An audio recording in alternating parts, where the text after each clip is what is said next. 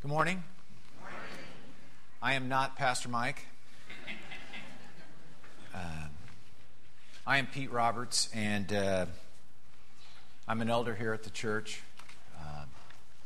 And like I said in the first service, if I thought there were going to be so many people here, I would have prepared.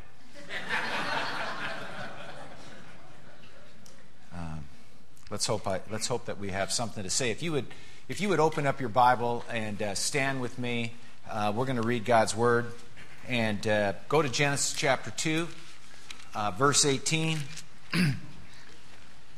And let's read what God has to say to us. The Lord God said, "Woo." I'm getting a little vibration going on. All right, here you go. The Lord God said, "It is not good for man to be alone. I will make a helper suitable for him." Now the Lord God had formed out of the ground all the beasts of the field and all the birds of the air. And he brought them to the man to see what he would name them. And whatever the man called each living creature, that was its name. And so the man gave names to all the livestock, the birds of the air, and the beasts of the field. But for Adam no suitable helper was found. So the Lord God caused the man to fall into a deep sleep. And while he was sleeping, he took one of the man's ribs and closed up the place with flesh. Then the Lord God made a woman from the rib he had taken from the man, and he brought her to the man. I propose this is the first wedding ceremony. Think about it. And the man said, "Wow." That's what he said. No, and Moses had to bring this back into something that we could understand maybe a little bit differently. He said, "This is now bone of my bones and flesh of my flesh, and she shall be called woman, for she was taken out of man. For this reason a man will leave his father and his mother and be united to his wife, and they will become one flesh. And the man and his wife were both naked, and they felt no shame." You may be seated.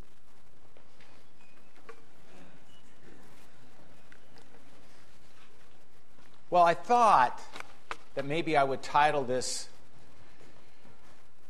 sermon, "They were naked and felt no shame," and attendance would just go right up. But no, we're going to talk about who's watching the garden and what happened in the garden.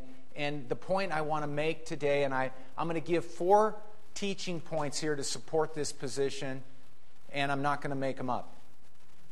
I'm going to kind of go with the Bible and see how that works, okay? My point is going to be this, is that the man was given the primary responsibility to lead and tend the garden and to protect his family. That was the primary directive to the man. And I think that Genesis chapter 2 is a great place to go and search this out. And the reason I think that is that Genesis chapter 2 is before the fall. It's before sin came in and just fouled everything up and caused disorder and chaos and problems. And I was doing a little homework on this, and I was reading a commentary by J. Vernon McGee, and he said, the whole Bible pivots on Genesis chapter 3. That's an interesting statement. And he said, just try reading Genesis chapter 4 and 5 and 6 and 7 and 8 all the way through to 11, and you try reading it without Genesis chapter 3. And, you read the first 2 chapters, and everything is good. And the Lord did this and that and created all, and it was a good thing. And then you read chapters 4 and 5 and 6, and my gosh, there's murder and envy and dishonesty and things we don't even want to talk about happening. It's terrible. And you wouldn't get it if you didn't know about chapter 3 and sin entering the world and fouling this thing up. So I think chapter 2 is a great place to go to search out what does the Lord have to say about the relationship between man and woman and about the order he designed in the garden before sin. And I think it's just very interesting. And the other thing I'd like to say is that as I was doing some homework on this, and again, I didn't make this up, although that's why in this church, you bring your Bible so that especially when I'm teaching, that you can check me and make sure that I'm not just filling in. I had a verse from Genesis chapter 3, verses 27 that somebody caught me on. And so if I go to 327 this service, you can watch me, okay? You'll know I'm probably not where I'm... Yes, there you go. You're watching me. And but where I did, I want to give credit here. I was doing some homework on this, and I went back and I found a John Piper message on chapter 2. I thought was very good, and so I liked some of his teaching points, and I thought, I want to give credit to that. But it was interesting. It was a message from 1989. I think it's still valuable for us today, so I want to acknowledge that as we go forward. And I also want to say this, that this message probably would not be received very well in the world. I mean, I'm not going to be invited anywhere to give this message out in public. And if you're not a Christian and you're going to listen to this, you're going to think, what in the heck is this guy talking about? But I'm hoping as we go through the points, these 4 points, that you'll see that they build on one another, and that we as Christians, we have a different program. It is, what could be more countercultural than Christianity? Consider that for a second. What is more against our culture than that? And it was true from the beginning that this Christianity is not about our culture. And think about this right from the beginning. John the Baptist, his first, when he was laying the foundation for it, he said, "Repent." That was the first thing. Assuming that you're all sinners, repent. Okay, and then Jesus came and said, "Hey, you need a Savior." That's a little offensive. And so in that tradition, I'm going to continue to be offensive and give you the Word of God and see what it says. And so I want you to notice something about chapter 2. And it's funny, as I'm studying this, I didn't realize as I'm reading through chapter 1, and that God created all the beasts of the field and the animals, and He did it in a very orderly fashion. And then at the end of chapter 1, He creates man and woman. But when he gets to chapter 2, you think, well, why did Moses, was he inspired to put in chapter 2? But chapter 2 repeats, it goes back, and what it does is, and I was surprised to find this because I had read through chapter 2, but I never picked up on this. It takes a zoom, it zooms in on the very last part of the creation of man and woman. And we get a zoom lens on this, and it blows it up, and it must be that the Lord has something else to tell us about how men and women in marriage and in the tending of the garden relate to each other. He has something more to say than man and woman were created. And He tells us that something more in chapter 2. And I propose to you that what He came to tell us was that the man has the responsibility to lead and protect the household. And so let's go there. Chapter 2, and my first point is in verse 7, okay? And not 27, but verse 7. And it says, chapter 2, this is really tough with one contact to focus and refocus here. And it says, "And the Lord God formed the man from the dust of the ground and breathed into his nostrils the breath of life, and the man became a living being." Point number one, that the man was created first, and the woman was created second. And you'd say, well, Pete, I think if you're going to base your argument on man's leadership role over the fact that he was created first, it's a little weak because before the man was created, the animals were created. Hello? But you're laughing because it's ridiculous to think that the Lord would put the animals in charge. Although, in some places close to us here in the county, they require man not to build a house because of the kangaroo rat or whatever. I mean, I'm thinking sometimes the animals are in charge. But that is the wisdom of the world, okay? And I don't get it, but that's it. And so, but man was created first. And what's interesting? We don't pick up on that in chapter 1. All we know is that man and woman were created. But this firstness is a big deal. And the Jews knew that the firstness was a big deal. In the Jewish culture, you know that the firstborn son in a Jewish household, has a higher responsibility but receives a double portion of the inheritance. Now, when I was younger, and I grew up at this one point in my life, I was probably 6, and my mother was divorced, and I was living with my mother and my sister and my grandmother. Hello? I was surrounded by women. And I was trying to make the point. That's the reason I turned out like this. And I was trying to make the point to my sister, who was younger, that I was in charge. And I've been trying to explain to my mother that I was in charge. And at 6, maybe you have some 6-year-olds that have this concern. And if I just knew a little bit of Bible, and I knew a little Bible even at 6. And so I tried to explain to my mother and my sister that I had a superior position in the household, or at least over my sister, and the best I could come up with was because Jesus was a man and I'm a man. And it's funny, I remember that. I thought, I was close, I was warm. But it's funny, Paul does not go there.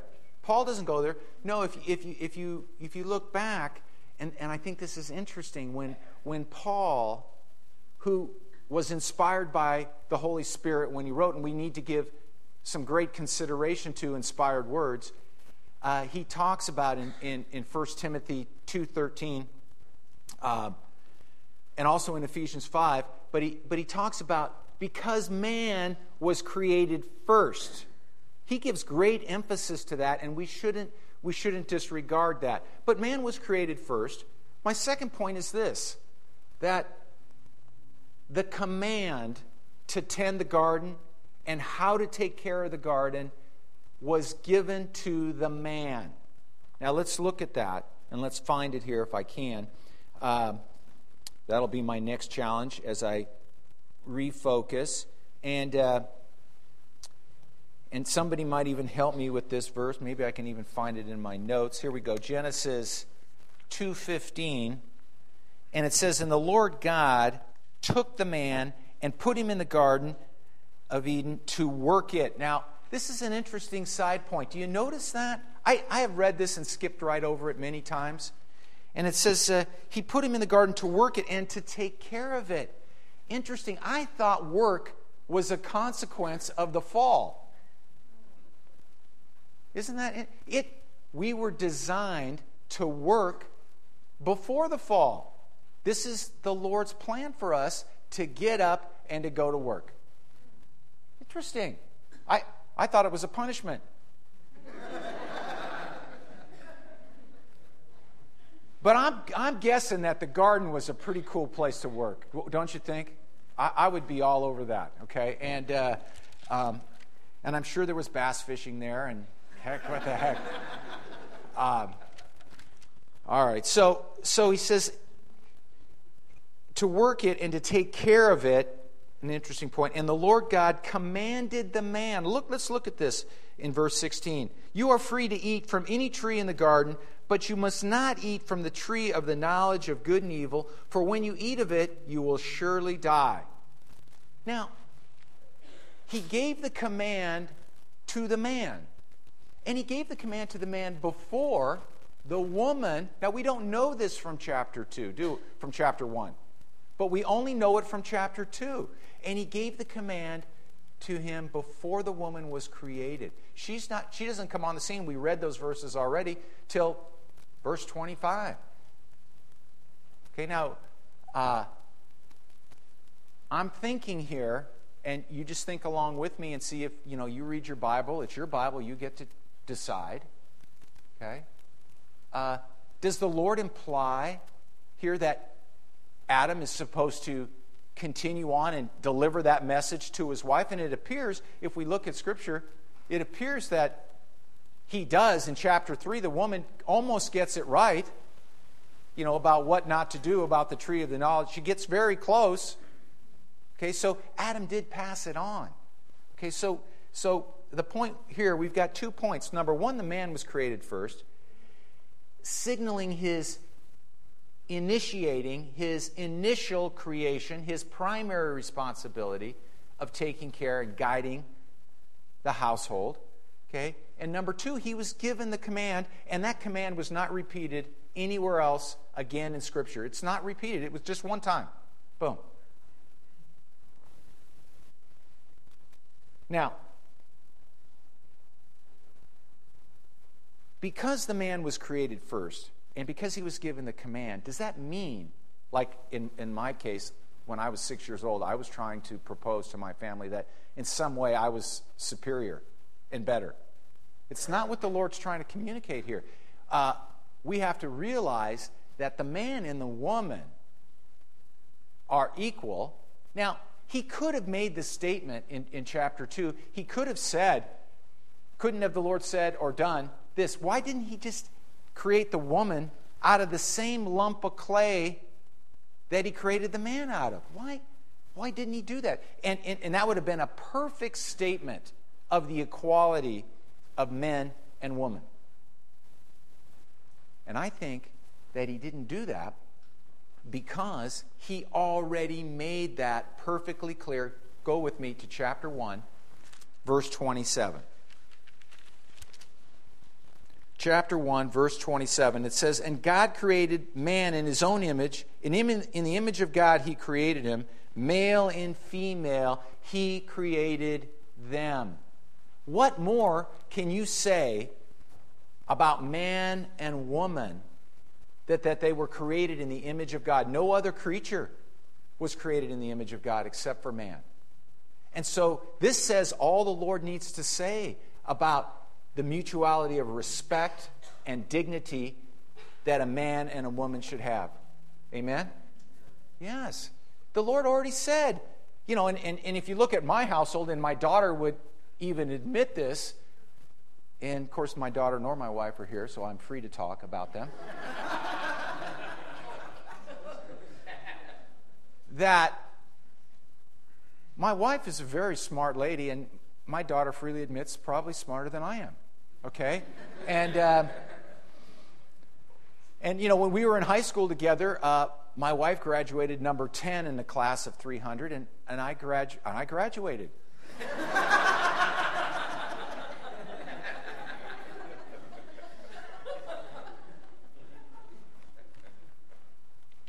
Amen to that.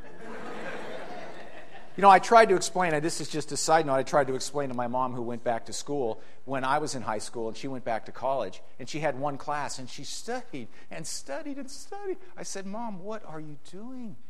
I said, let me explain this to you. I've been going to school for a long time. I was probably a junior in high school. I said, "Look, here's the deal." I said, "You're doing a couple of things here. You're blowing the curve for everybody else because you have one class. Okay? And you're misusing your time." I said, "If you're going to get an A, you've completely put in way too much time. C is passing." right, and I don't believe that today. It's not the lesson I'm giving to my children, by the way. Okay. But that was my wisdom. And so we've got two teaching points here, and the third one, and so I hope I've made this clear that the men and the women are in the Lord's eyes, they're equal, and they deserve equal dignity. And nowhere in here am I going to talk about anybody's superior position. I hope you get this. As a matter of fact, the word you're going to hear from me over and over is a word called responsibility that comes with leadership. And it comes with the command to tend the garden. And interesting, now my third point is this, is that when the command was broken, and the Lord God came back to take an account.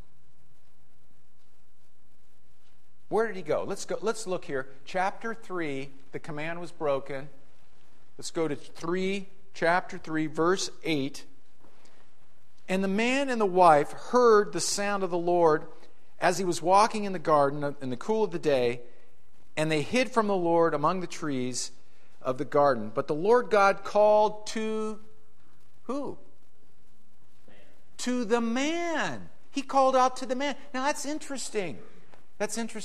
Because who sinned first? The woman. The woman sinned first, and he goes to the man. Where are you? And he answered, and this gets really weak. Now, but he gets weaker after this, but he starts weak and then he gets worse. Okay? He answered, I heard you in the garden, and I was afraid because I was naked, so I hid. Brilliant. But that's what sin does. That's what sin does. He wasn't hiding before. So, when the Lord God came to give an account, he goes straight to the man, not to the woman. Even though she sinned first. And why is that? It's because he was given the responsibility to tend the garden. He was the leader. And I would like to make another point. Look at this. You know, when this whole thing went down, where was the man? Now, I used to think, and I've read through this before, and maybe you read it like I read it. Here's what I thought. Eve's off someplace, right? The serpent comes to her, but Adam, he is working away. He's sweating away someplace, pruning or tending or planting something. I don't know. He's working. And then Eve comes to him with this fruit. We think it's an apple, whatever. We don't know, right? She comes and finds him and says, here, have a bite of this. It's not the way it went down. Look here. There's good evidence to the fact that Adam was right there, standing right there next to her. That blew me away.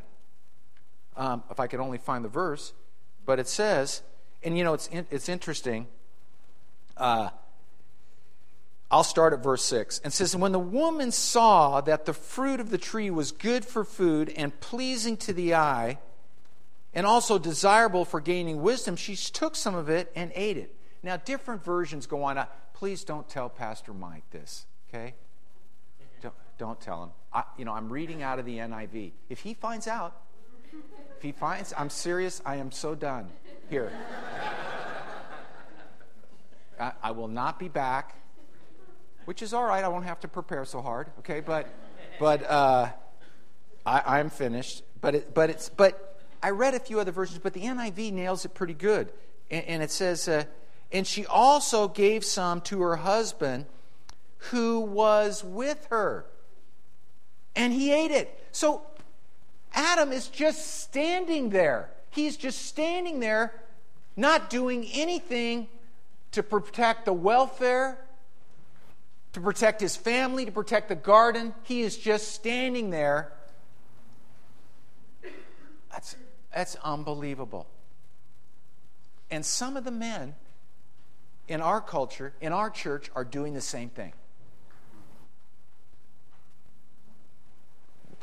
I think that's what the Lord has to teach us. And I'll tell you what, I came to the Lord as a guy who was 35 or 36 years old. Let me tell you, my program was pretty messed up. It was pretty messed up. And I had to learn a lot of things over. And my wife was a Christian before I was. Do you think that was not difficult to become the spiritual leader in our household? Hello? It was risky business to try to pull that one off. But I think as I'm reading this and I'm learning along with you. I'm as guilty as you. All right? But I'm learning. I think the Lord calls us out as men to lead our families and to protect our families, and Adam completely blew it right here. And then look down at verse 17. I think there's 17 verses in this chapter. Okay? It says, he says to Adam, when he is now giving him the punishment, he says to him, because you listened to your wife. See, that was the first infraction. Because you listened to your wife. Now, I see some men smiling. Okay, I don't know if we want to go there. Okay? I may have to go there. Okay, but because you listened to your wife, and I skipped right over that part, and then the second offense was, and you ate. Okay? Where was it? And you ate from the tree which I commanded you, you must not eat. So you did two things wrong. You were listening when you should have been leading. Amen? Yeah. He blew it. He was listening when he should have been leading. Man.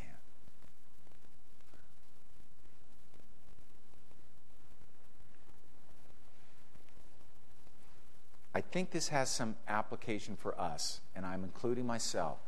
Okay? It is risky business to be called out as the man, even if you're not the smartest one, even if you don't have the administrative giftedness that your wife has. Hello, my wife is very gifted administratively. It doesn't relieve me from being responsible for the finances of the household. Just even though she's better at that, I can't just say, you know, it's really depressing. I earn this money and then I have to come home and it all goes. It's just too depressing. You deal with it. It's not right. It's not right to heap that burden on our wife. Now, she may be able to balance the checkbook better than you. That's okay. But you should come alongside and make sure that you know what's going on in your garden. Amen? You've got to know. And I would propose this. If the children are not disciplined, it's not the woman's fault. If they're disobedient and disrespectful, it's the father's fault. Amen? Amen. He's in charge of tending and taking care of the garden. And if things aren't right between the man and the woman, and as elders, we sometimes get involved in counseling. Let me tell you, do not sign up for this, okay? But it is difficult work, and you know what we find? A long time ago, we were in a session. I was with two elders and another person, and I gave a passionate talk to the man that he needs to court his wife. And you need to do that as a married man and plan things. And the wife is the responder. The man is the initiator, and the wife is the responder. That's how J. Vernon McGee spelled it out. I thought it was a beautiful way. Men initiate. We're designed that way. We're designed to be the aggressor, even physically, right? And the woman is designed to be the responder. Hello? I mean, I wish somebody would have explained this to me when I was 18. I didn't get it. The Bible has so much good for us to know. And if things aren't right, here's what happens. I gave a passionate talk to him. As usual, he completely blew me off. The other two elders and myself were totally convicted and went home and bought our wife. Independently, we called each other up afterwards. And the other two elders said, Pete, I after you gave the talk, I went and got my wife flowers. I said, funny, I heard the same talk. I got my wife flowers. And so we're all laughing. We got our wives flowers. This other guy, he didn't hear a word. I'm so convicted by this. Man. And so it is our job. I really don't have anything to say. I don't have anything to say to the women. I don't think that the problems in the marriage and the problems in the home are primarily the fault of the woman. I think they're primarily the fault of the man. And it is a burden. This is a hard thing to say, isn't it? I mean, I wish I could be doing Pastor Mike's sermon, on the 4 soils. I mean, I think that'd be easier. Don't tell him I said that either.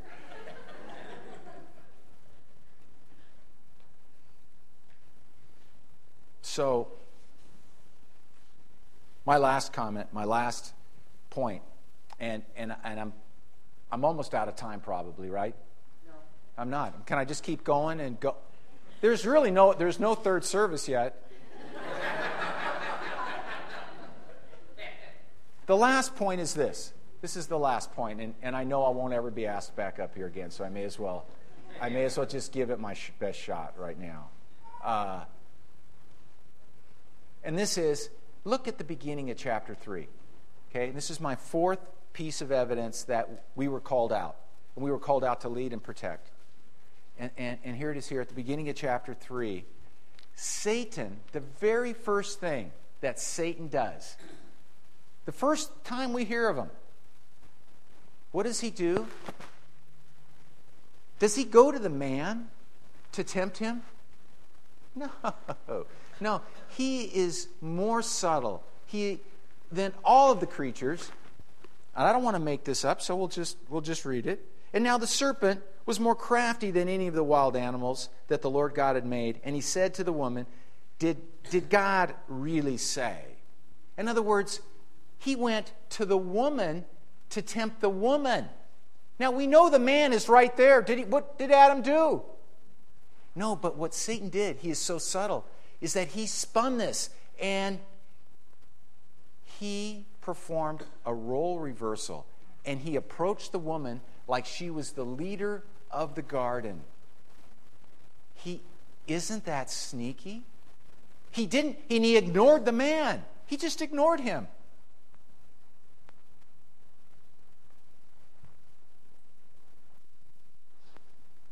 And so the deception was laid. And here today, all of a sudden, in our culture, is anything any different? Men and women are, in our world, I mean, I'm going with this program. I mean, I know it won't be received in the world, but this, the Lord created us, as we just found out, and he gave us the rule book, the manual. Hello, why don't we just follow it? And he gave us a perfect order. And in the perfect order, and it's interesting, when Jesus and Paul give any counsel in any discussion about marriage and the role of marriage, they never go back to chapter 3. They skip right over chapter 3 and go to chapter 2 because they want to give you the evidence, they want to give you guidance and counsel on how it should work before sin screwed it all up, right? So they go back to chapter 2, not to chapter 3. But notice this, and this is where I went to Genesis 3:27, and I was wrong. Okay, we're not going to go there. We're going to go to Genesis 3:16. Okay, Genesis 3:16. Okay, and I'm going to skip over the whole pain in childbirth thing. Okay, I'm just going to skip right over that because it's painful. Okay. And but I'm gonna focus on this last part, and this is something that and again, this is a message, man, that we should be teaching our sons, and that the elders have a responsibility to teach at this church, right? To the young man and to the old man and to myself. I need to learn it. But notice here, when the Lord is talking to the woman, it says here, and your desire, the end of verse 16, and your desire will be for your husband. Now, I misread that over and over. I thought, wow, when we get married, she's going to want me. Wrong, okay? That's not what this means. Hello, I need to explain that to my son. It was not about that, okay? I said, but what it is about is this. It's about that her desire in a fallen state, okay, will be to challenge you for leadership in the household. That's what that means. And it goes on to say, but you will rule over her, and that is the Lord's order.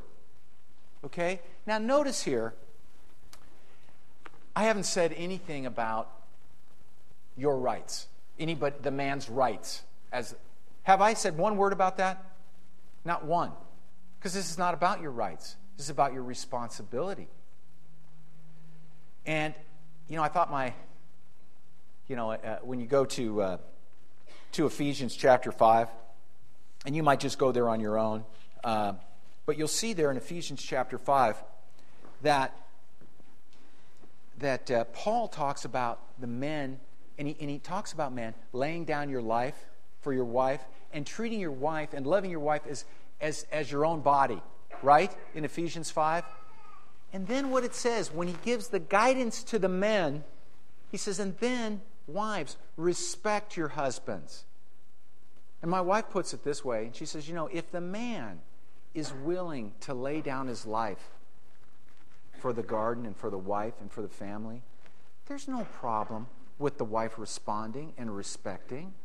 Amen? That's the Lord's order. It's a perfect design. And so, those are the 4 points, but I have one last one you might just want to add. And I propose that even your conscience bears witness to this order. And I'll leave you with a question, and that is, why do women and children get on the lifeboat first? Let's pray. Dear Lord, we just thank you for your word. We thank you for a glimpse of how it was before sin entered the world. Lord, we only got 2 chapters on the garden and imperfect things, but we look forward to that again when we can be with you. We thank you for the guidance and the light that your book opens up to us on how to lead and how to love our wives, and we praise you and thank you for your order, and we do this in Jesus' name. Amen.